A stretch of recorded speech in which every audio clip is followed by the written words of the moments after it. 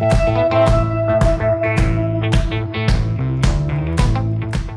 listening to Mike and Kristen, the podcast. I'm Mike, a musician, writer, and producer. And I'm Kristen, a painter, writer, and designer. Our show is all about following dreams, taking chances, and what life as an artist is really about. Together, we bring you weekly guest interviews and thought-provoking conversations. Let's go! And we're live. Kristen Harrington, how are you doing today on this beautiful, beautiful afternoon with the first snowfall of the season and the sun shining and the animals out and about and kids making snow forts and snowmen and... Gosh, I feel like you should just get the newspaper out and start reading aloud to me. Yeah. You've got that winter spirit to you today. I am ready to go. I'm going to go for a big walk in the woods after this. It's that really pretty glistening snow today. Yeah, it's I think this is the first time the sun's been out in a month, maybe? Yeah, we don't get much sun here anymore. Seems that way. The sun is always above the clouds, someone reminded me recently. That's true. So it's there. It's just not been visible for a while. It's also a very good reminder to take your vitamin D, which is also a good reminder that we have Dr. Mal on the podcast today. Good segue. Oh, yeah. Nailed it. Yeah, Dr. Mal she was an incredible wealth of information. I almost felt bad after because we really grilled her with the questions this round, but yeah, it was a lot of talk about, I guess, well-being and her practice. We didn't really get into that much of who Dr. Mal, the person, is. Yeah, and we really try and make a point for that to be the focus. We want to learn about people first and foremost, but she's just so educated and passionate about what she does. She specializes in brain health, and I know she has a vast background in women's health as well. And she's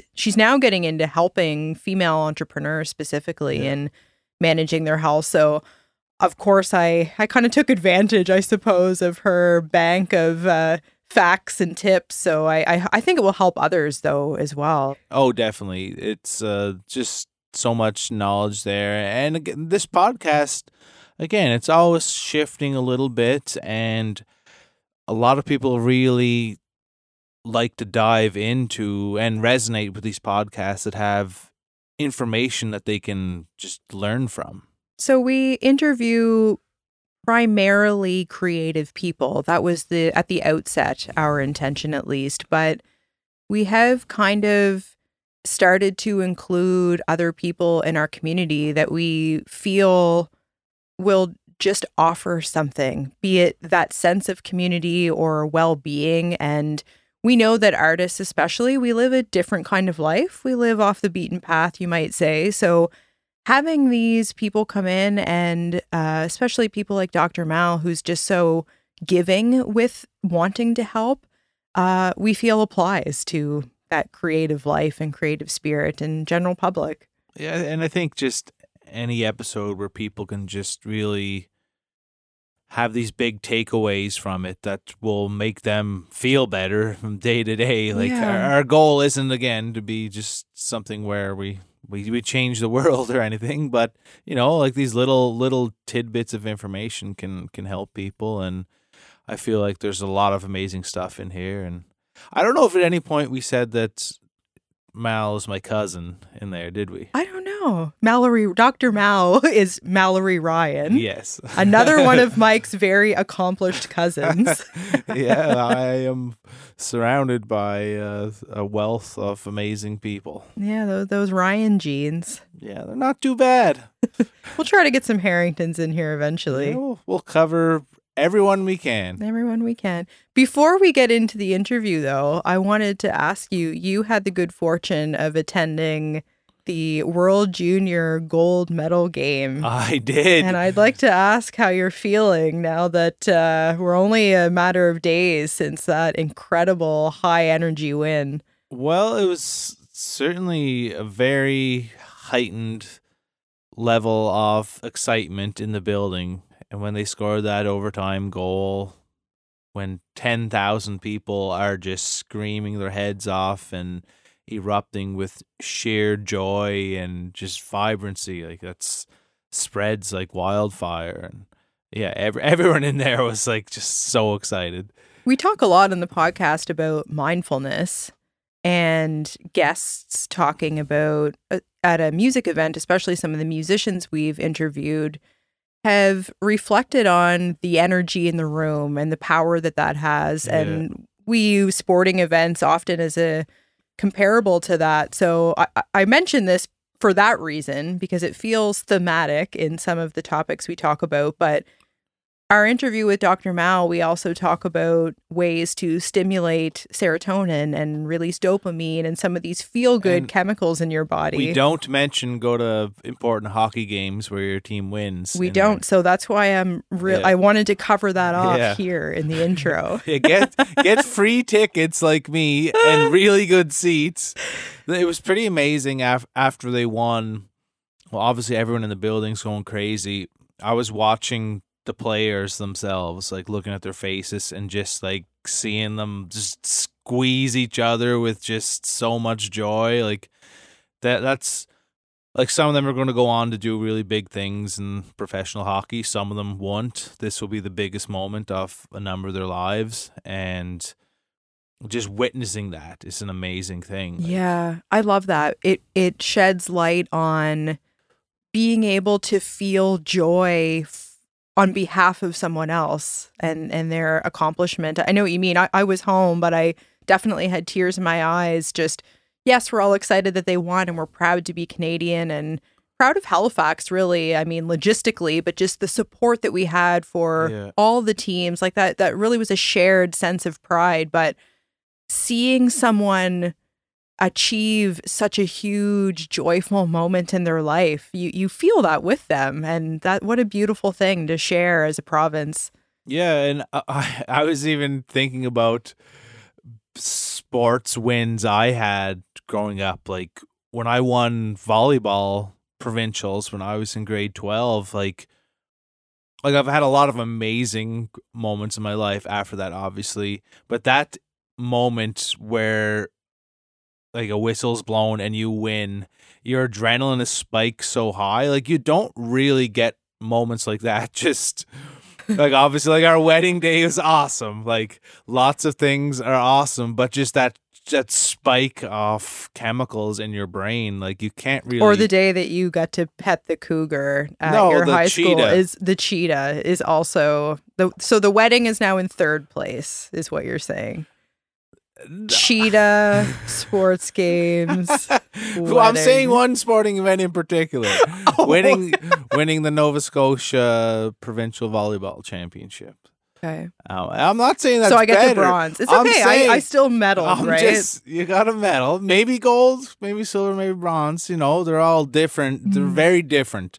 I'm just saying that spike of adrenaline and feel good energy in that like 5 minutes or maybe a little longer, like half hour after you win, like you're completely on top of the world. Like we are the champions is playing, your teammates are carrying you on their shoulders. Like it's memorable. These are things that stay with you. So I understand, and I think Mal touches on how to tap into the feel good chemicals on a daily basis. So it might not be those extreme heightened moments, but it's important for us to be able to have a little flavor of that as on our ingredient list, at least for the day.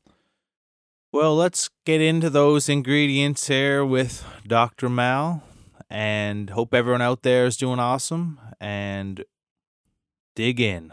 Get a pen and paper ready because there's lots of stuff you can take away from this. Great.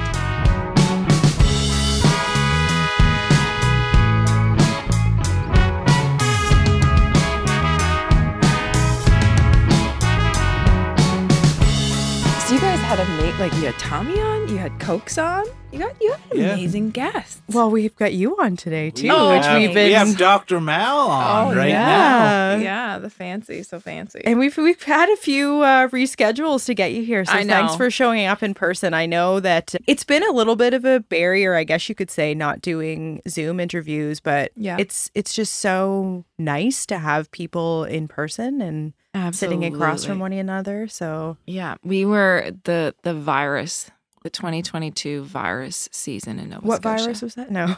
Like which one? All of them at once? Yeah. So I think that's why we've had to reschedule, but it's so good to get out in your little piece of heaven out here. Yeah, we appreciate it. And yeah, there's been a bit of a trifecta happening with the kids, especially in the respiratory stuff. So fully appreciate how that can linger. Yeah, I escaped. Good for you. You've been pretty healthy then? No, I escaped to come here. Oh. Who knows if you're safe here? Though? Yeah, exactly. So what is going on, Dr. Mal? Oh, not too much. Just focusing on some work and kids and getting close to the holidays and all that stuff. It's a busy time of year. Yeah, it is. It's like it came so quickly, and then all of a sudden you're like, how is it already December? Almost 2023? But here we are. We survived. We're really looking forward to the new year because I find December is kind of distracted with lots of other bits of things that aren't typical in our lives. And into the new year now, it's exciting to kind of refocus and get back to a bit of a routine. Do you have a established routine for yourself that you find works, like a morning routine or a weekly routine? What does that look like for a doctor? Oh my gosh. First of all, I And don't a mom. identify. Yeah. That's a good question. I think for me, one thing that I find is so helpful is I need alone time. And the only time I can find that, to my detriment, is early in the morning. So I have to get up at least 30 minutes, an hour before the kids, I find, to actually set the tone of like, okay, this is what's up today. And I don't do, I wish I could say, like everyone else would say, like I do this, I have my warm lemon water, and then I do this. I read. Oh, nice. I sit in a chair and I read a book that's really interesting. It's usually on a topic that I'm fascinated with in medicine or psych or whatever, or development. And I sit there and I drink a coffee and I read. That's such a calming way to kick things off. Yeah. Is your body naturally inclined to wake up early, or is that something you've kind of trained yourself to do? I would say if I don't get alone time in some capacity in the morning, I'll actually find it at night, which means I can stay up a little too late to find that little corner of alone time. So if I can get into a rhythm, I can get up a little bit earlier. I like getting up a little bit earlier. I feel a little bit too groggy if I sleep in. So yeah, I'm naturally designed to get up a little earlier, I think. Mm-hmm. So you are obviously a naturopathic doctor. Yeah. And you studied also neuroscience at university. Mm-hmm. What got you into the health sciences? And as a girl growing up in small town Cape Breton, how did you come into this world? I think when I look, everything is in 2020, right? Like everything seems so clear when you look back. One of the things that I found was so impactful for me. So when I was about 5 years old, we were living in Inverness. Yeah. And I woke up one morning and my brother was very upset. He was looking at me and he was yelling my name, and I realized that I was shaking. And so he's about 13 years older than me. So he just come home. It was early in the morning and he saw me. I was having a seizure. Okay. So I could see him. I didn't know what was going on. He yelled to my dad. So I just saw a lot of chaos going on around me. And they jumped in the car and they whipped me up to the IWK. And there was lots of tests and there was lots of different assessments. And I still didn't really know what was going on. And they kept saying my middle name, which is Danette. And I didn't really know why they were saying my middle name. I thought they didn't know my first name. Now, granted, I was only 5. And what I realized was my mom told me afterwards is that your aunt's name was Danette. They're talking about your aunt. And so my mom had a little sister. She only had one sister. And when she was 20, she passed away step dancing. And the only health history they had was seizures. Oh. So they were trying to figure out what's happening to her. Is that what happened to Danette? Like, what is this? And so they were kind of always talking over me, trying to figure out this puzzle that it makes sense now as a grown up and understanding. But I remember they were doing a lot of tests, a lot of assessments, and talking about Danette, trying to figure out what kind of seizure it was. I ended up being allergic to the medication, which is interesting in and of itself. And then there was this one doctor towards the end of it all, and she knelt down and she told me that just because you're having a seizure doesn't mean you have to be scared.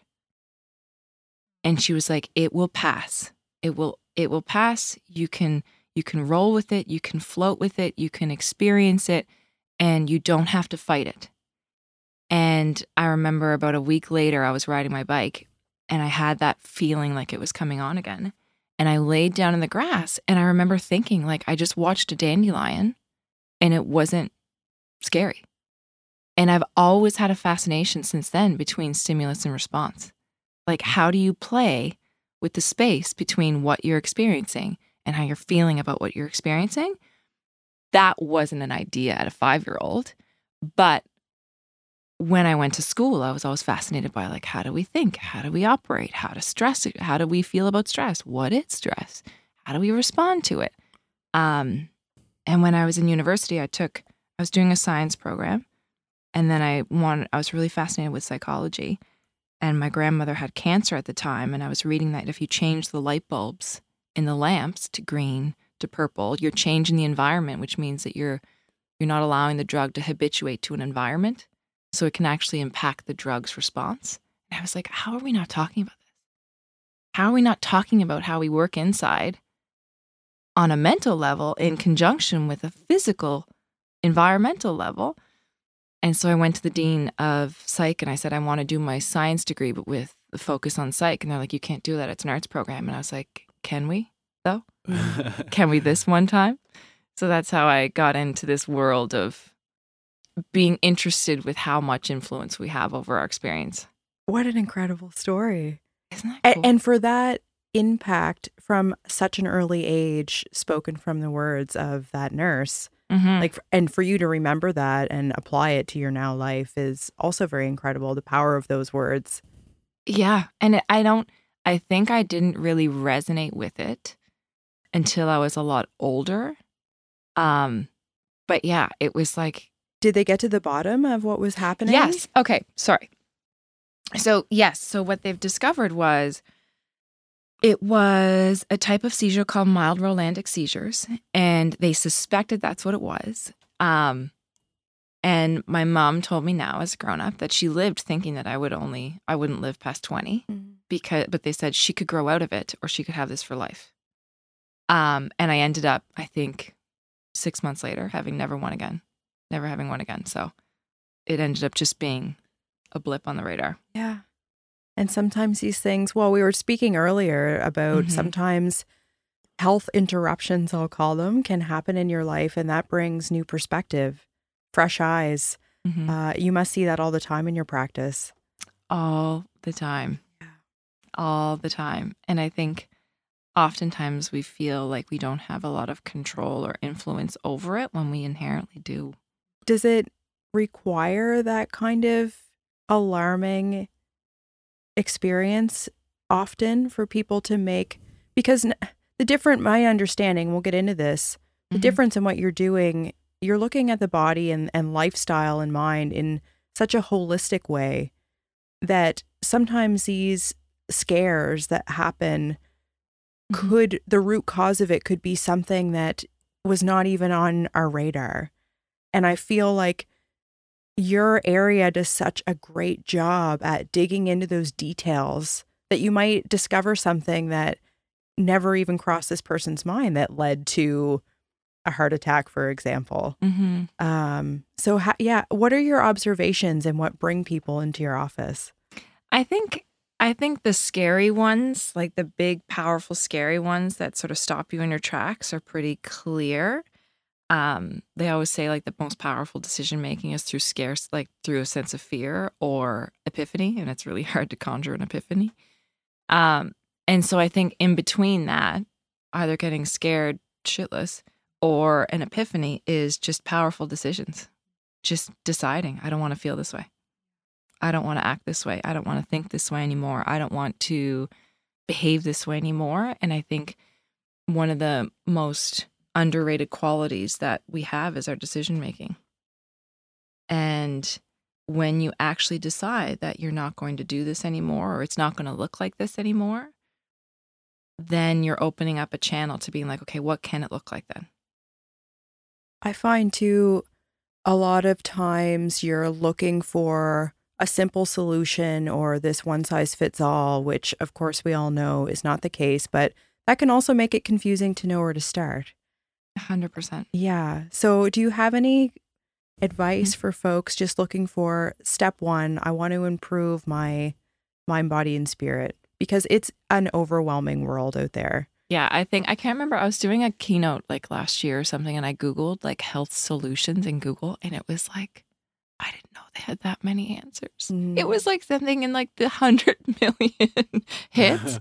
So realistically, it would be really overwhelming for someone to be like, I don't know where to start. I would say the most powerful thing that you can do is not positive thinking, but truthful thinking. Oh, I love this. And so I think that's probably when you realize that our mind is designed to tell stories. Our minds are meaning makers. So we'll gather bits of information and we'll filter different information and we'll lean it back to our past and something that we experience, and then we'll gather it. We don't realize we're doing this, but we are creating this narrative around our experience and a story. And oftentimes that story can break our own heart without even having to have that experience happen. So I think when we realize that the mind has a negativity bias, it's going to hold on to something that feels painful or negative a lot stronger than something that feels positive or neutral. That's when you start to realize that a lot of your thoughts are actually not true. And you don't have to, and we're so sort of black and white thinking in a lot of times. And so it's like, if I'm thinking negative, or if I'm depressed, or if I'm anxious, or if I'm whatever, I gotta get just to be more positive. And if you think positively, but you don't believe it, that's more detrimental, because now you're setting up your expectation and disappointing yourself. And so you're layering on the weight of, I need to think positively. I need to show up differently. I need to do this. I need to do that. And nothing is a sense of coherence in your system because it's not aligned like that. Your whole pattern is designed to be a certain way, and you're just trying to muscle through positive thoughts to get there. And so I would say one of the most impactful things is, if you're thinking something and it's triggering you, or if it's conjuring an emotion, is it true? Yes or no answers. So is it true that this is going to happen? No, I don't know that. And your brain doesn't know the difference between reality and what you're thinking. Is that true? No. Isn't that wild? Yeah.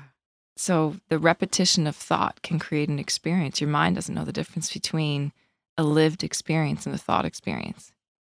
Is that how manifestation works?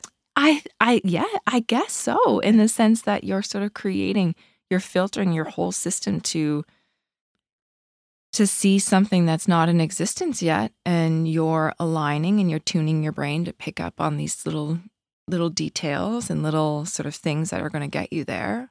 You're priming yourself to experience something that you haven't experienced yet. And so I would say my greatest tip would be factual thinking. Give your mind yes or no questions. Closed angle questions. Is writing about that a helpful way? Like sitting down with a notebook or journal and taking that question that is going through your mind and kind of hashing it out, I guess? I think that writing is a really incredible way to do that, because writing, our mind is so quick that writing forces you to slow down a bit, and it also forces you to have a sense of clarity. I think oftentimes when we say we're anxious, first of all, I don't love the term anxiety, because if someone came up to you and they said, I'm anxious, you have no idea what they're feeling, because anxiety is an umbrella term. Mm. And so if someone is saying, I'm anxious, then your mind doesn't really know what that is. It doesn't really know how to help you, because you could be scared, you could be overwhelmed, you could be ashamed, you could be embarrassed. And so there's such a lack of clarity in our mind of what we're actually experiencing, because when we say anxious, that could be 10 different experiences under one umbrella. Writing allows you to get thoughts out, slowing it down so you get it out, for one, which is the point of processing. And you also get a sense of clarity. And I think in that clarity, you get to process. Because so many of us are describing our life experience as anxious these days, especially, is it important to break that down further for our own healing? Yeah. Yeah. Okay. So the only reason I would say that that's so important is that here's something that I learned only, like, shockingly recently. Not recently as in like 10 years. It's all relative. Emotions are experienced in the body. And what I mean by that is that it's a physical sensation that you experience in the body, and you attach a label to it. You experience it physically in your body. So everyone can kind of emulate the feeling of anger. Like everything's tightened, they clench their fists, they just feel a tightness in their chest. So it's a physical experience. Thought is a very mental experience. It's a very cranial, it's a very frontal lobe, rational, like thought is a very mental thing. When you have a vague description of what you're experiencing, you're not connecting the two, your thoughts and your emotions. It's actually soothing, instead of saying I'm anxious, to be like, I'm scared. Because your mind stops triggering you to figure it out, and you get it. And then you get to process, rather than I'm anxious, which feels like there's no solution to it. What about talking to yourself about what those physical sensations are like? Mm-hmm. Is that part of Totally. the process? Okay. Yeah. So if you're feeling off, and it's like, okay, what am I feeling? Off is vague. If you're feeling like flustered, or you can't think straight, or you're tense in your chest, or something's happening physically, and it's like, what am I feeling? What is this? Like, we give this language to children, but we never translate that into adults. Like, what are you feeling? And it's like, I'm feeling overwhelmed. It's like, okay, well, you're feeling overwhelmed. Now what? Instead of, I feel off.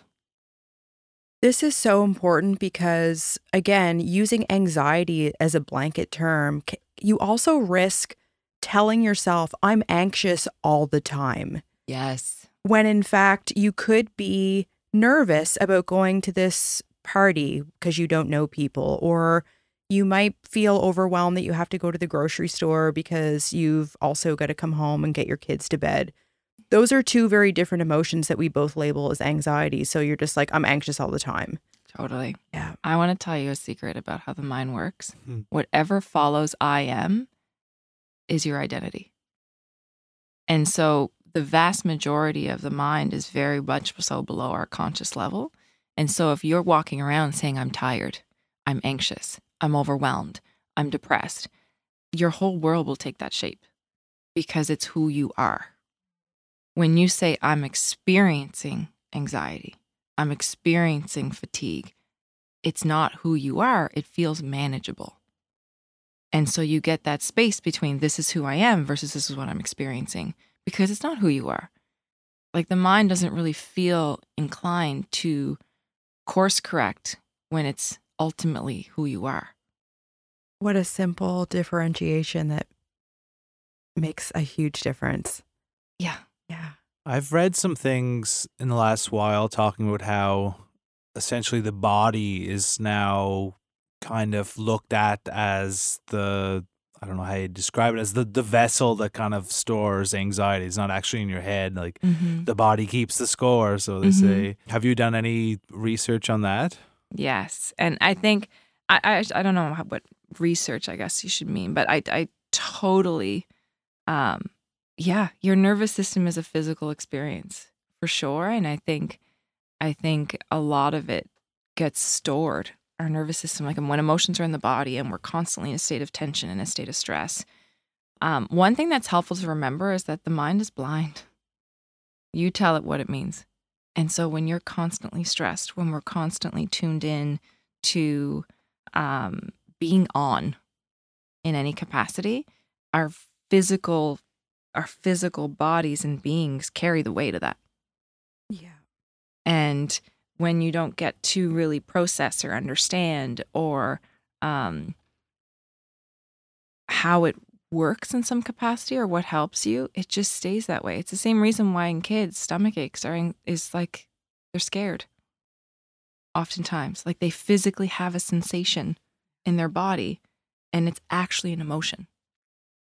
How does gut health connect to brain health? Oh my. We might have to have a sequel after this. So the brain is connected to the gut via something called the vagus nerve. It's the largest nerve in our body. The interesting thing is that only in the last 10, 15 years or so, we've really had this understanding of the relationship that it has, to the point where like they have research that NFL quarterbacks or NFL players that have a concussion will have digestive symptoms within 3 hours. Whoa. And individuals that have digestive symptoms inherently are more predisposed to mental health issues. And so what happens is that the brain and the gut have this like superhighway of the vagus nerve, and that goes back and forth. Information goes back and forth. Inflammation in one area can translate to inflammation in the other. Now, the brain it doesn't have the immune system that the body has. So when you get a cut on your body, there's lots of white blood cells. There's lots of factors in the immunity in the body that go ahead and address inflammation. The brain only has one, and it's kind of like the shittiest that the body would have. It's called glial cells. So it doesn't have a really strong immune system for inflammation. It has a skull. So it's designed to protect itself through the skull and this membrane that's around it called the blood-brain barrier. So there's the skull, there's the brain, and there's the blood-brain barrier, which is kind of meant to be like a filter system. That connects to the vagus nerve that goes down to the gut. When there's inflammation in the gut, when you're stressed, you're not eating poorly. Now, everything that I say, I should say this as a caveat, everything that I'm saying, you can address.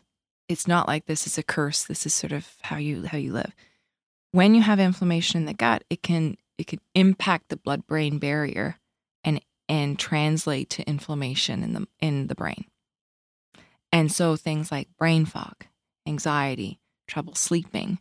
And the interesting thing is that the nervous system, the vagus nerve, controls the off button to the stress system, the parasympathetic nervous system. So, when you're kind of going, it's sympathetic nervous system. And you come home, you lay on the couch and you just go, that's the parasympathetic nervous system. Yeah, I know that feeling. Yeah, right? That highway controls that. Okay, so they put a little bit of construction barriers up there on the highway come 6 o'clock. Totally, which is why we can, when we tune in, I don't like sort of telling people what to do nutrition-wise unless it's really dialed in for them, but when you start to tune into some of these things that help you, the ripple effect is greater than you can measure. Because you're not doing it because you're supposed to, you're doing it because you're designed for it. This is amazing. Yeah, I feel like every sentence is a bit of a mic drop here, Mal. It's like a headline, right. The way that you're describing it. But it's just so interesting. And especially with brain health isn't something that is as talked about, I would argue, because we get kind of fixated on, and we talked about this with Dr. Cokes when she was on, like your body composition, like how you look, how thin you are is so front and center with how we have historically perceived health, that brain health is kind of this new kid on the block for many. 100%. And I think that's such a societal fault, is that health is like you could see health. Mm-hmm. You can't. Mm-hmm. You really can't. And that nutrition is somehow attached to diet. I hate the word diet. Only because like you're designed, it's sustenance, it's living, you need caloric intake to function as a human. And when you attach your value and your appearance to your sustenance. It's such a slippery slope because you're making decisions for your health and how you feel as a human based on how you're perceived as a person physically. On Instagram. Yeah. And it's not even for you. Yeah. It's for the illusion of feeling better through others' eyes. And it becomes this very touchy topic to talk about in terms of nutrition because it's so polarizing when it's really what keeps you alive. And you can look at cultures that have food scarcity and there's different body types. What does that tell you? Yeah, that's such a good example to think about it that way. We're very isolated here, and totally where it's like it's not about the design, it's about your design. Like what makes you feel. You can look a certain way and feel awful. You can reach a certain goal and feel the fear of getting back to where you were because you haven't reconciled the fact that getting to that goal had nothing to do about your weight. And so I think that with nutrition, it's just when you're able to step back and look at it from a way of almost like curiosity rather than expectation, it's much more enjoyable to play in that space of like, I wonder what this makes me feel like. It feels like there's potential to have a lot of fun with this. Totally. Yeah. Like, I get to feel really awesome, and this is within our control. Totally. And you know what's a great example of that outside of nutrition? You training. I wonder how far I could go. Yeah. I wonder who I am. I wonder how I re-identify with myself. It's the same principle of I wonder what makes me feel good. And there's so many, well, yes, with running, and in my case, having this marathon goal, it was so much of that experience was well beyond just the running. And any runner would appreciate and understand this. And lots of kinds of fitness might give that same high. For me, I was fortunate to find the thing that offered that. But you're absolutely right. It was about, I'm going to prove to myself I can go a little bit further this week and then a little bit further the next week. And it also required taking care of yourself in between those days 100%. To enable you to go that extra 2, 3, 10, 20 kilometers come my Saturday long run. Achieving those, I mean, it's hard on your body. It's hard. You're so rewarded by having done that thing for yourself. And the maintenance in between also makes you feel really great, but it wasn't about that. It was about, getting yourself to that next goalpost. And 100%. Yeah. And I think that exercises muscles like powerful decision making. When it's raining, you go. Discipline it's like the whole experience of pushing yourself in a direction that you're not comfortable in, like nutrition, like sleep, like anything really, like doing like the marathon, is that it's not so powerful about what you're doing. It's how you see yourself. And so you're re-identifying who you are to you. And you're re-identifying. It's like when I say go, we go. When I say run, we run. And it doesn't matter if it's raining, if it's snowing, if it's wet, if I hurt myself to a degree. When you're running, or if it's uncomfortable. And that translates when you get into rooms with people that you're uncomfortable with or you don't want to speak up. That ability, is that something you can learn or teach someone? That is the most trainable thing. Yeah. On earth. We are adaptable human beings. And I think we've also adapted to comfort to so much, to a huge extent that I think seeking that discomfort and tolerance and discipline is probably one of the greatest gifts that we can give ourselves because those experiences translate. Like there's this thing in psych called the, what's it called? Like the theory of I don't know if it's theory, but it's something of the veteran. And what it means is like when you repeat an experience, you become habituated to that feeling. And so it's like if you're uncomfortable running, when you're uncomfortable in other situations, you don't have the nervous system reaction that you once did. When you're uncomfortable running in the muck when you have to say something that's scary. That discomfort doesn't stop you. Hey, Kristen, do you know what's awesome? What, Mike? Real food bars. They're so delicious. They are delicious. I take them on my runs with me because they're such clean fuel. Like you're out on the track and you open up a bar while you're running? Yeah, just tear it open right there on the spot. That's versatile. They source all local ingredients. All local? So they call themselves Made with Local because they support so many local farmers and food makers. Where are those farmers based out of that they support? Nova Scotia. Holy smokes, this is getting even better and better. Where can you buy their products? So they still manufacture in Nova Scotia, but you can find their product all across Canada now. This is unreal. And they started out as just a small table at a farmer's market and have now achieved B Corp certification. That sounds pretty fancy. Yeah, they have tons of delicious flavors. I'm partial to anything with peanut butter and chocolate, as you know, but they also have lemon and blueberry, gingerbread for the holidays. Oh man, they are pretty darn delicious and healthy. Like when I eat like 7 in a row, if I ate 7 Mars bars, you know, I'd feel like I was going to die, but I eat 7 of those and I feel like I can take over the world. Yeah, you could lift a car after that. Yeah, you get this like power in your bones. Made with Local. And where can we find these bars and all the great products they create?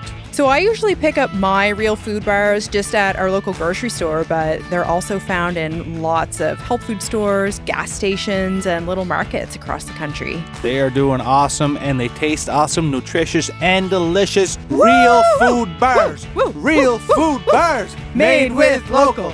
Made with Local. Woo!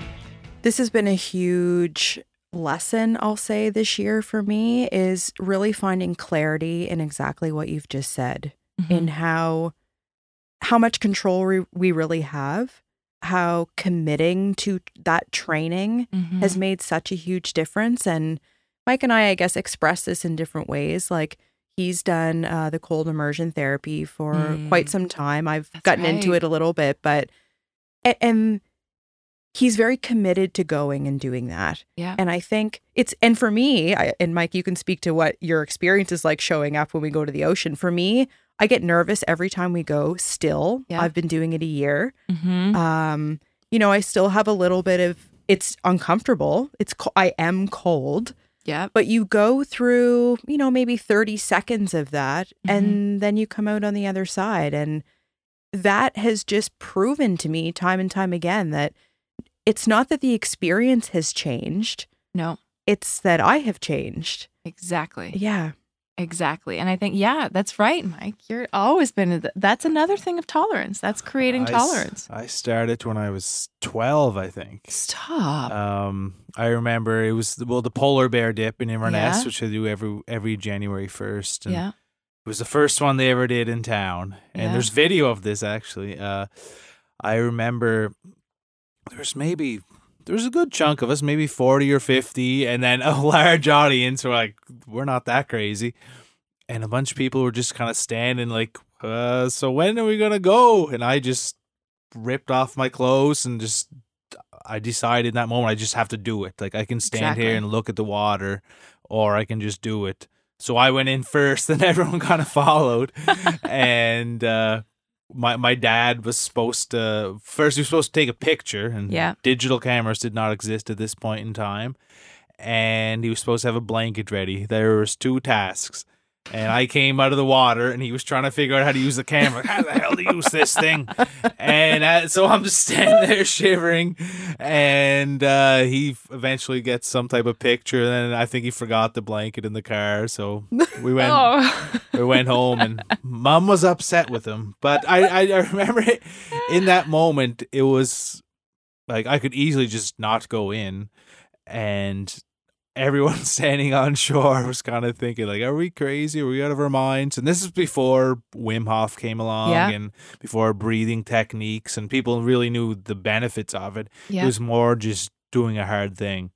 Exactly. And I just decided I'm just going to do it. So I went in, and like Kristen said, it's a few minutes of something that's a little bit hard. And then afterwards, And now, especially, I know like you get all those health benefits, but afterwards, it was just more like, yeah, I just did something that all these other 100 people standing on shore couldn't do.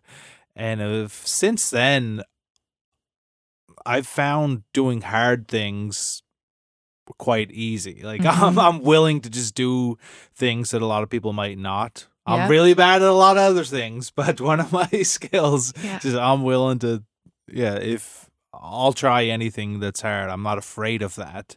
Yeah. And I don't know exactly why that's a skill I have, and I don't know if I could teach that to someone, but maybe like if there's someone who, just wants to even just start going for walks every day. Like how would you instill dedication in someone? How would you just get them to desire to do that? I think, first of all, that's incredible because you're right. Everything in us is like we're comfort-seeking beings. We want to stay safe. And I guess that makes a lot of sense when you think about like hundreds of thousands of years of evolution. Safety was our primary goal. Survival was our primary goal. Only in the last couple hundred years have we had a consistent level for most people of a sense of safety. So we're very much so comfort-seeking beings. But I think, to your point, when we want to do something, I think fear shouldn't be a reason not to. If you're scared, if you're nervous, but you really want to do something, that shouldn't be a reason to stop yourself. Because fear, without that sort of reorienting yourself around it, it is inherently the reason why we stop ourselves. We're designed to do that. We're designed to stop when we feel fear. Because, I don't know, supposedly evolutionarily wise, when you felt fear, you stop and you tune into your senses. But if you're scared, but you really want to do something, you do it scared. And then confidence is a consequence that you get from doing actions repeatedly where you feel confident in doing it. And so embracing the beginner stage, embracing that you're not going to know how to do it, you're going to feel a little scared, it's going to feel weird, and you're going to schedule it, that's when you start to reorient. And it's not even the act of doing it. It's just like you were saying, it's who you're becoming as a consequence of doing it. And so fear doesn't really have a hold on you because it's not something that stops you. Are there other things that we're designed to do that we're not doing? Oh, yeah. Lots of things. One thing I would say if there were like takeaways, the yes or no, so close-ended, truthful questions of how you're experiencing. Is it true that, blank, yes or no? Is it true that I know this is going to happen? Yes or no? No. Second thing, we don't exhale. Interestingly enough, inhale triggers the stress response. So when you're going in the water, we hold our breath. So inhale is designed for survival. It's designed for preservation. It's designed for oxygen. Exhale is designed for relaxation. So what do you do when you sit on the couch? We operate usually most of our days just inhaling, a sequence of achieving enough oxygen to keep going without exhaling. When you exhale, despite whatever is going on in the environment, you're actually triggering your system that you're safe. So when you go in the water and you exhale, your nervous system stops like fighting against it because it's like, oh, we're safe. And so you can do this anywhere. You can be in the grocery line and feeling a little anxious or feeling a little nervous or something, and you just go. So intentionally exhaling, we're designed to activate our stress response when stressful or triggered. And down regulating immediately after, we don't do that. We're usually of varying degrees of triggered throughout the day, not even because we're stressed, but because we're on. Stress is like this, it's the hormone that keeps us alert. And so when you're going from email to text to this to that to like conversations and meetings, you're constantly in a state of on that your nervous system is getting as much oxygen as it needs when you're never really exhaling. All of us are sort of breathing up in our neck. And when you intentionally exhale, regardless of the situation, you're telling your brain and your nervous system for a moment that we're actually safe. I know we're busy, but we're safe. and you get to sort of unwind for a second. Do you have any breathing techniques you like? I would say my favorite would be, if you want energy, the double inhale. Like, yeah, that actually Yeah. will give you energy because it triggers the stress response. Yeah. And then when you want to relax, that really prolonged exhale. Yeah. And using them intentionally to just... I got a free app. It's Mhm. either I Breath or I Breathe. I'm not sure. Mhm. And it has a couple different free techniques you can use. And one is breathing in for 6 or 7 seconds and then breathing out for 6 or 7 seconds. Yeah. So it's a big inhale, big exhale. Mhm. There's also the 4-7-8 technique. Yeah. You breathe in for 4, hold for 7, out for 8. Exactly. That's like the calming. And I've done, over the last year, I've been doing I like experimenting with things and seeing what works for me and what doesn't. And I find that breathing is just almost a guaranteed way 100%. to just come into the moment. 100%. Because if you think of the way that the mind works, when you really think of it as like a vat, it doesn't have sight. It's just creating meaning through your experience. Your thoughts are one experience. Your breathing is another. So it's just gathering information at all times. And when you intentionally use your breathing, it's not like you're doing it because you're supposed to. You're doing it because it's how it works. Yeah. Like you're giving your nervous system something. One thing that for people that are feeling really stressed or feeling overwhelmed, big inhales can actually be triggering. So, or having a really trouble with lung capacity, because they're so on and they're so conditioned to inhale, that expanding that capacity can be triggering. So what I tell people that are a little bit stressed, not a little bit, everyone's a little more than that, that are feeling overwhelmed, don't even focus on the inhale, just focus on the exhale. That's a really good tip, because I've had times where I couldn't quite get my whole breath in, and that felt extra panicky. Yes. But this explains why that's the case. It's because it's like you're activating so much of the nervous system to just calm it down, where if you don't activate it, you just calm it down. So just breathe normally and then just... I want to ask you about serotonin and dopamine. Yeah. Because these are, I would say, the two biggies that we hear about. Could you let us know what they are and how we can optimize their function? Yeah. So serotonin is a hormone that is our feel-good hormone. With women in particular, it's really attached to other hormones, but we feel confident, we feel fine, we feel good. Our sleep is regulated. Serotonin is a precursor to melatonin, so our sleep feels really good. Dopamine is a motivation-seeking hormone. So dopamine just wants to push the button. It just wants, what's the next thing? Where are we going? I want to feel fulfilled. I want to feel like I'm moving towards something. Dopamine is like the hormone of desire. Desire is the feeling that you experience before you achieve something. It's that seeking hormone.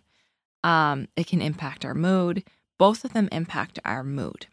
Serotonin is highly, highly correlated to gut health. A lot of our serotonin lives and exists in our gut.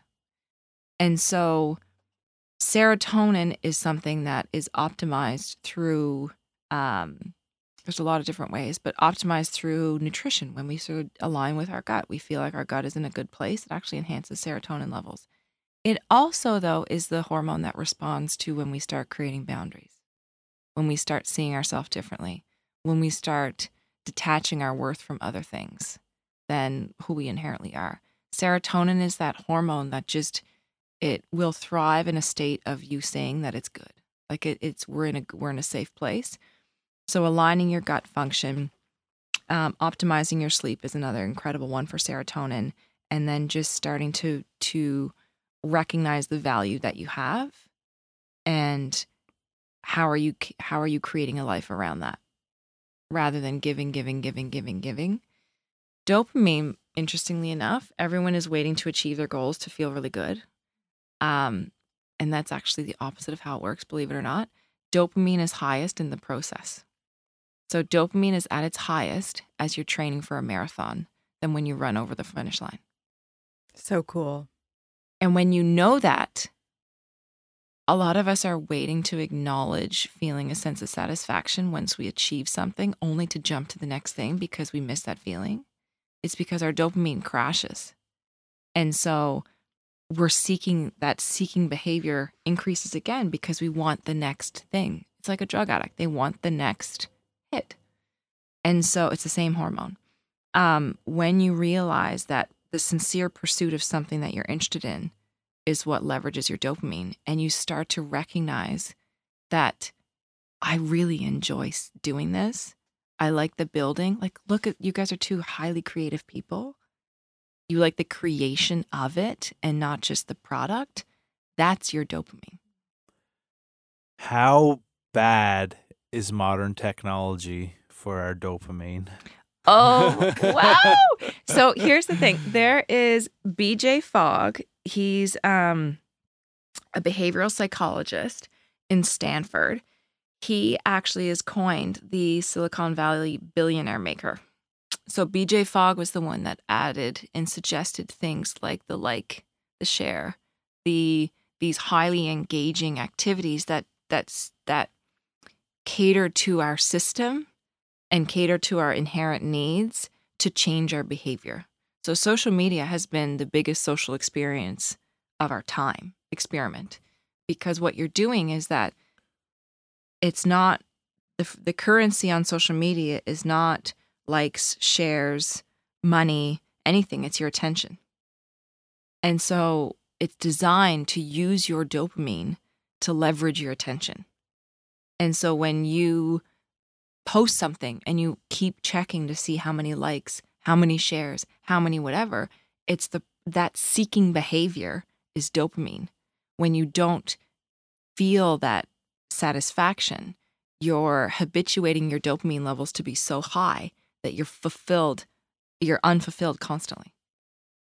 So we're kind of living in a perpetual state of lack or scarcity if we're not kind of a 10 out of 10, because that's how we're training our dopamine to behave.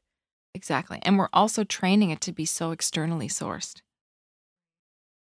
And so rather like the design, I would say, now granted this is only my own perspective, and I hate saying things sort of like so absolute because it's just that's not how life works. But I would say that our dopamine is designed for the sincere pursuit of what makes us happy and fulfilled on our own terms, in our own life. It also can get hijacked by feeling satisfied and fulfilled outside of ourselves. And so social media is designed to leverage your dopamine because they make money through your attention. And when one of the perfect examples is notification. One way that you can sort of recondition yourself is turn off notifications. You're giving your attention away. Don't have notifications.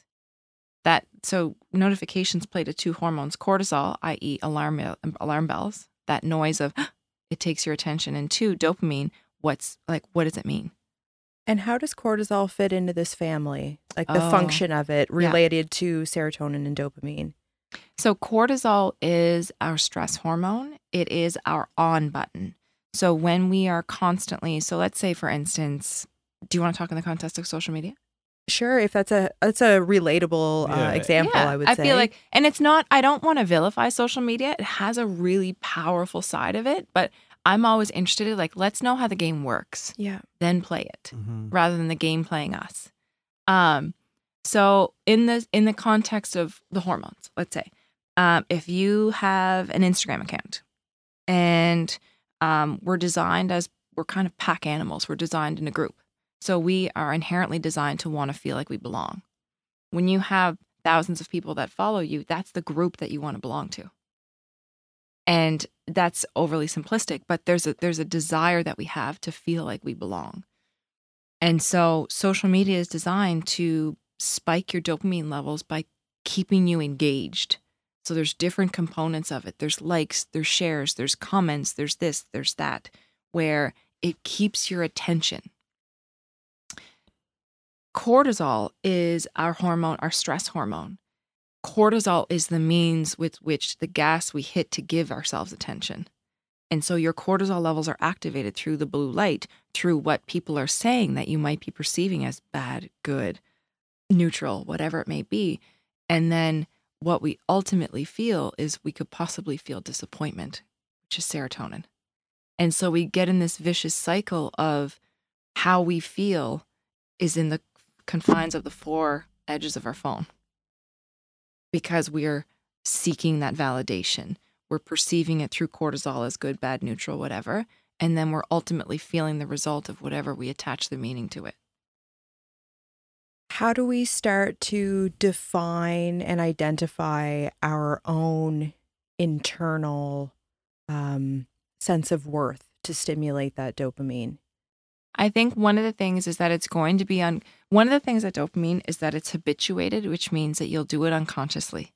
The things that you seek dopamine from, you'll do without thinking. Like, how many times do we go to check our email, but we go to a social media app first? Or we'll do things without even recognizing it. So I think taking notifications off your phone, taking back the authority of your attention, being like, no, this is my attention. Leaving it in places that you're going somewhere, you don't need it, just leave it. Become comfortable with having control over it and feeling uncomfortable, like breaking that habitual pattern of like, but I need it. It's like, well, I'm pretty sure that I didn't have a phone at a period in my life and I lived just well. It's navigating that discomfort because it's such a habituated act to pick it up and unconsciously do it, is putting it down and then asking yourself, like, what do I want? It speaks to as well, like we use the example of going cold dipping, and that's uncomfortable. And it's training us to do this thing. Not doing the thing also sounds like an example of doing something that's uncomfortable. Not taking our phone, not taking the notifications. Yeah. Exactly. And I think resilience is a consequence of understanding that you can tolerate discomfort and not that you're handling stressful situations after another. Because with powerful decision making, a sense of clarity with what you want, and the desire to do it despite feeling uncomfortable, feeling scared, feeling unsure. It's another reason why a lot of people will stop themselves. They're not sure. They don't know what to do exactly. Those are the things where you can kind of take your power back and be like, okay, well, this is what I want. This is how I'm going to do it. And I'm going to make this small decision. It's not an overhaul. I don't think anything works in the context of an overhaul. Like I said, like behavioral changes can come from an epiphany, which is rare, terrified, which is kind of an epiphany in and of itself when a traumatic thing happens, or baby steps.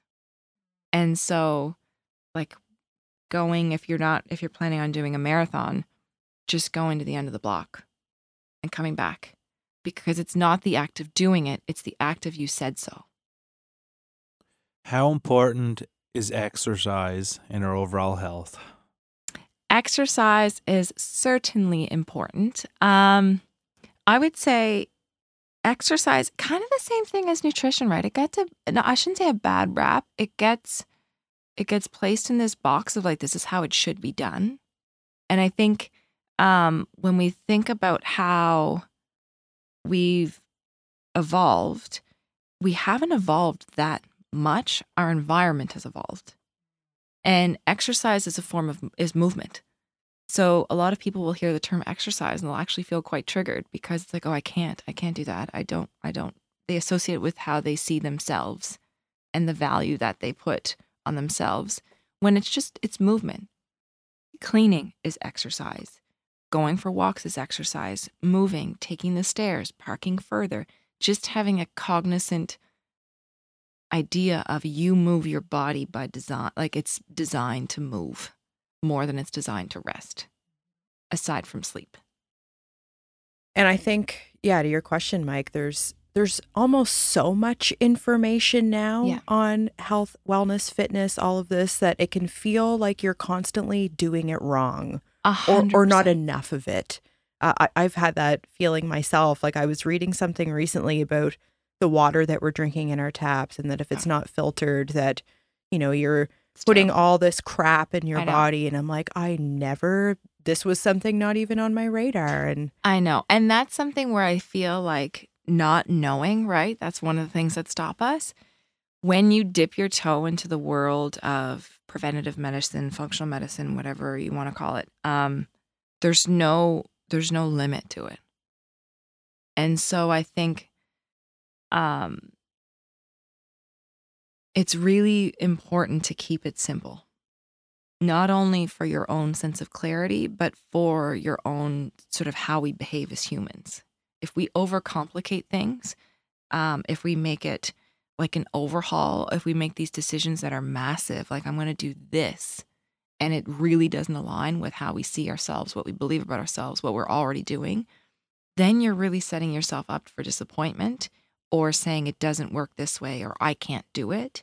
And so when it comes to health, when it comes to wellness, I always tell people like the most complicated problems often have the simplest solutions. It can be as simple as, how do you speak to yourself? Oh, I was just going to say, I feel like in the last number of years, the whole health and wellness industry has been monetized. 100%. And people are trying to just weasel their way in to make some money off people because there's a desperate population. Like, tell us what to eat, tell me what to do, and how do I be mindful? How do I do all this? So there's so much out there and a lot of really good stuff, a lot of great information, but I feel like there are lots of people just seeing it as a area they can create a business in and make some money. Yeah, 100%. And I think there's something that's called, I think what health, wellness, healthcare, sick care has kind of done in a way, unintentionally, intentionally, who knows, is they've taken our sense of control outside of ourselves. And what I mean by that is that we're always seeking someone else's answers.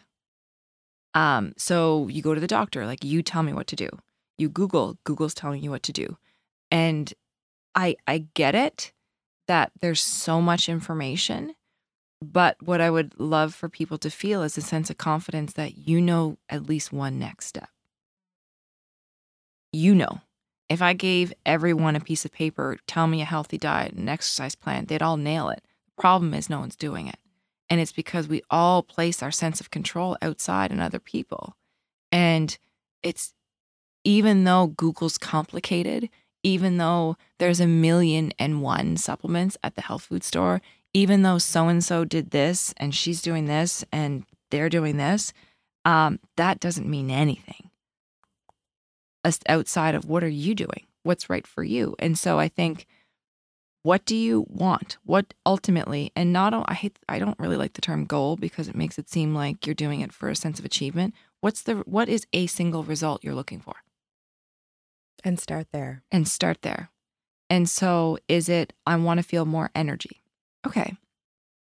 And are you feeling overwhelmed? Are you feeling stressed? Do you want to start with the emotions? Do you want to start with how you speak to yourself? Do you want to start with your bedtime? Do you want to start with the people that you allow in your life and to kind of drain you? Do you want to start with your boundaries? And that's when you start to really sit and be like, okay, I got this. One small bite. Exhaling, yes or no questions, sort of keeping your mind in track, and powerful decisions where it's, I'm not just deciding that I want to do this, I'm re-identifying as a person that does this. That's what will get you toward a sense of clarity, and that clarity will actually give you stronger decisions. And all decisions are made mostly unknown. The decisions that you make when you know all the information aren't really decisions, they're just repetition. Right. You're in a pattern then. You're just in a pattern. So powerful decisions are made when you don't know all the information. You just choose one thing. Would you say, and I know they're not in competition, your brain health versus, say, your gut or physical health more so, but it almost sounds like starting with your brain health makes sense. That's in my opinion. I believe that how people speak to themselves, see themselves, how they frame their circumstance really impacts the cascade, because our hormones are always trying to respond for us. rather than against us. Your body is responding to you for you. And when I think one thing that we don't really acknowledge a lot is that our experience of stress has usually very little to do with the circumstance and everything to do with how we perceive the circumstance. And so when you start to realize, okay, I have understanding of that space between stimulus and response, I have a sense of control and understanding that there's a space there, and how I identify, and I know the brain is a meaning creator and stories, and we can give it a sense of truth. That's when you start to realize, okay, I have a lot more influence than just going from experience to experience, feeling like a victim of my circumstance. I have a lot more influence over it. And when you start to see yourself, we always behave in alignment with our identity.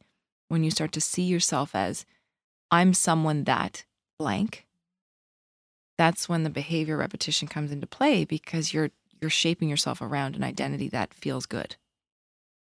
This is an important exercise. Like if you're listening right now, let's do the I am and fill in your blank and 100%. see how that can change even today.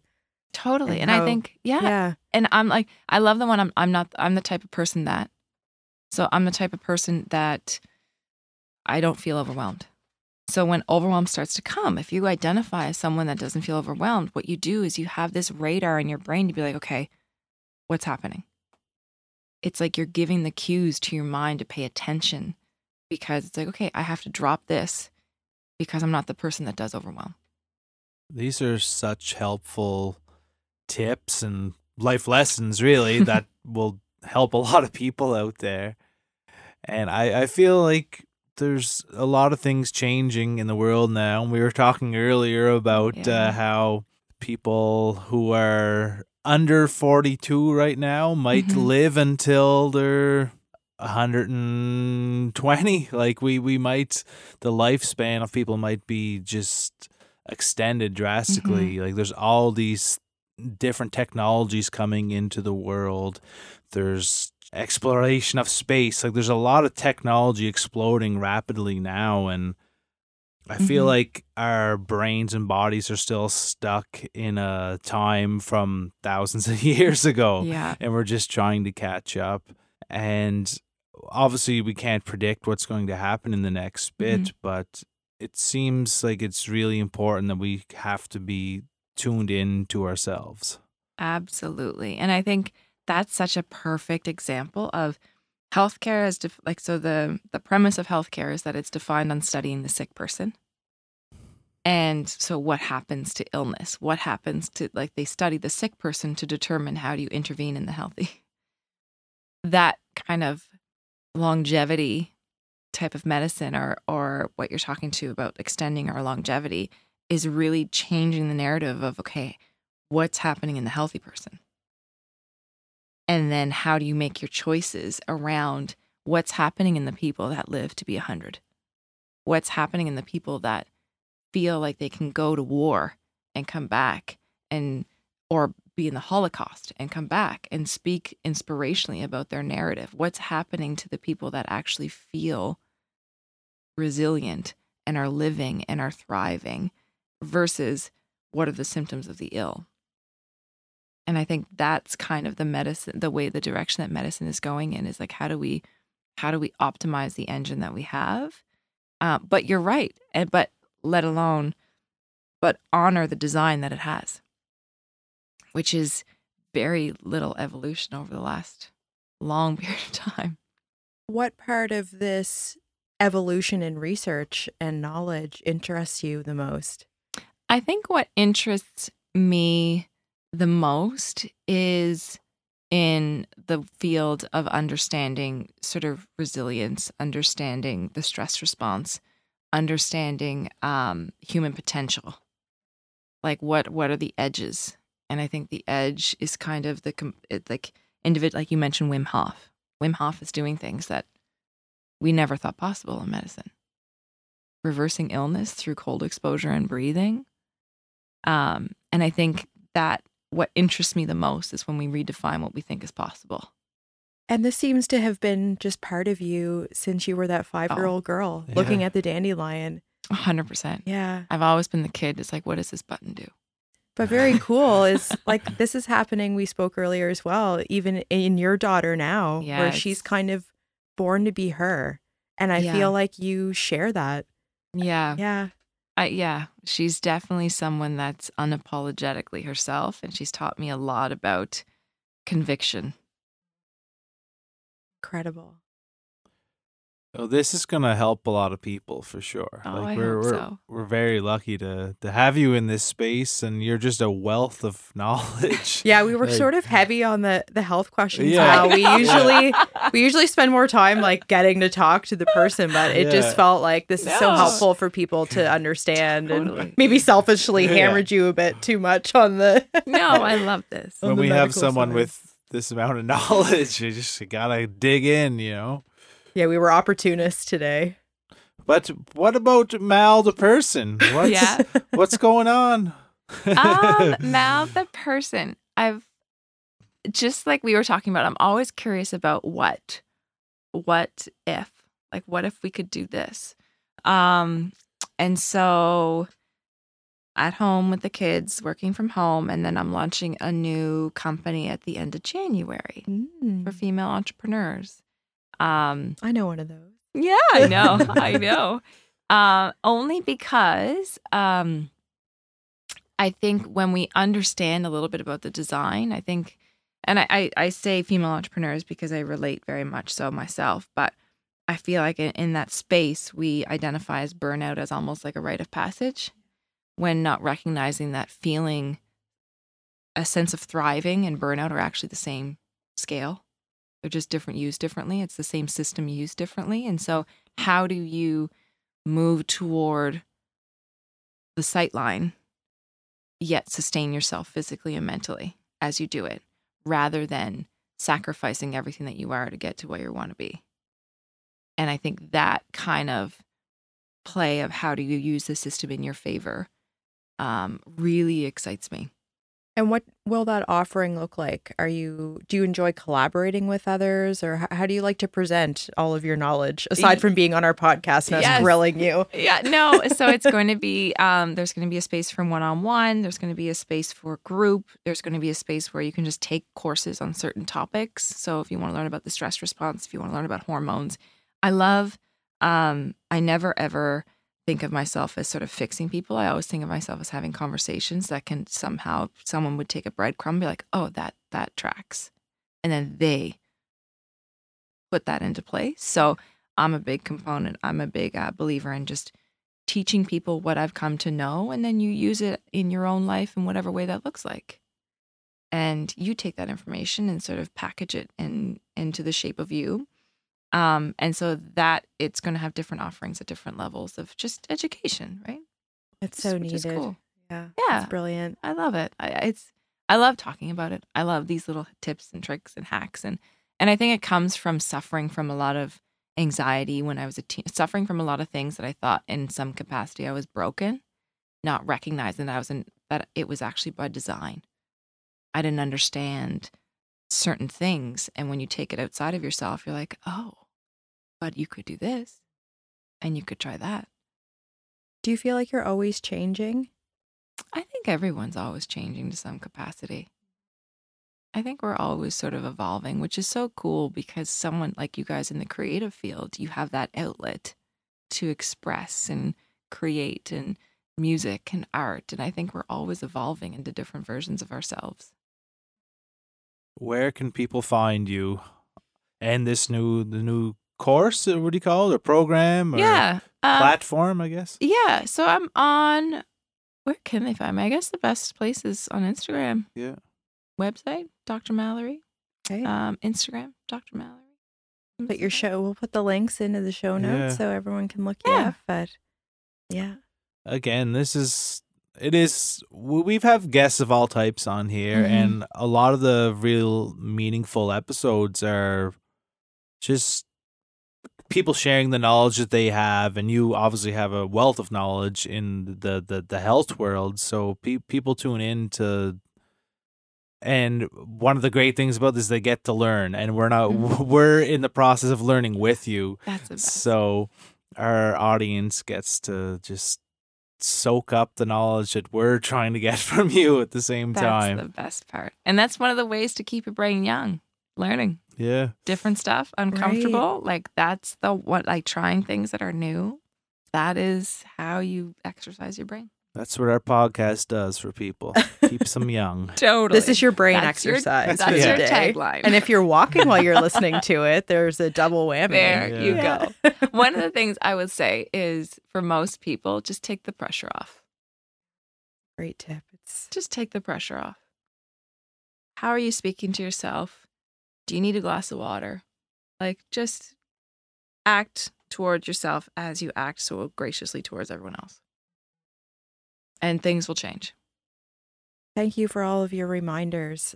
I think I've really noticed lately as well, we hear a lot of the same messages frequently, but how you hear it and who you hear it from can make all the difference. And yeah, you just had so many, like I said earlier, like bumper sticker headlines in your information. So, but that's how they're easy to remember that way because they pack a punch. So Yeah. your presentation of your knowledge was also exceptional. thanks. So thanks so much, Mal. We really appreciate Thank you it. so much. I could sit here with you guys for all day and tomorrow and the Well, next we've day. got our list after we shut down here.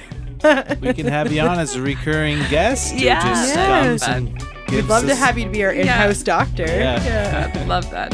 Well, thanks so much for being here. Thank you, guys. Thanks a lot. And yeah, let's chat again. We will. We will.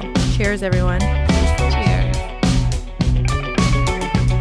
Well, I feel healthier just having listened to that. Yeah, there's so much great stuff in there, and Mal is just very informed and kind of takes you on a little journey there through that. I'd love to hear from any of our listeners if there are any specific questions that you would like to have answered by a naturopath, because we've had a couple of incredible doctors on so far. Dr. Mal, and we had Dr. Cokes on a few weeks ago.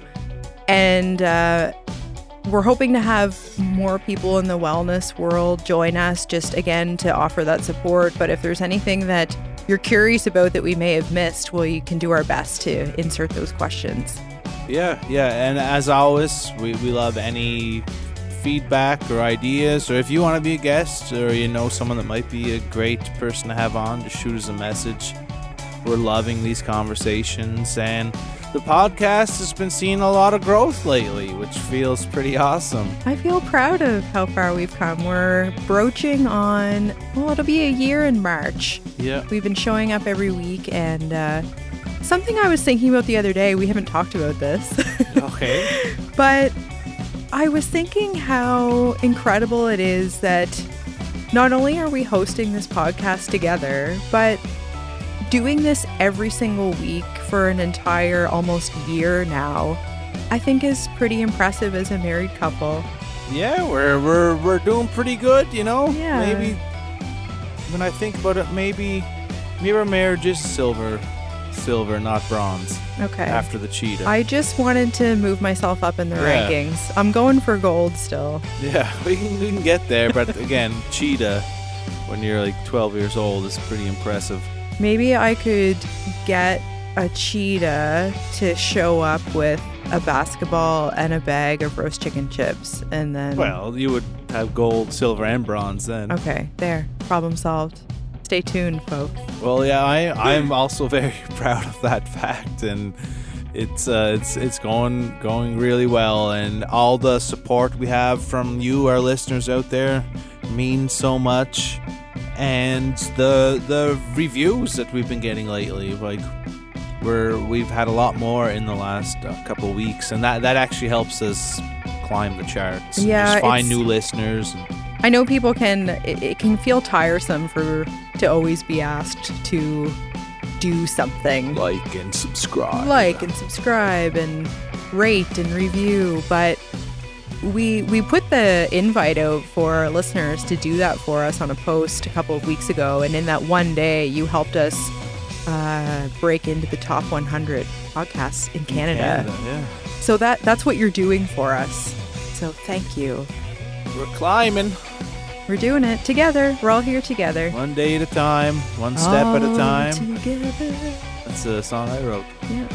All right, you got something in your eye, so we're I do, yeah. Yeah, It's right watery. Okay, we'll sign off here. Okay. We're gonna go tend to Mike's eye. Thanks, everyone. Woo, woo.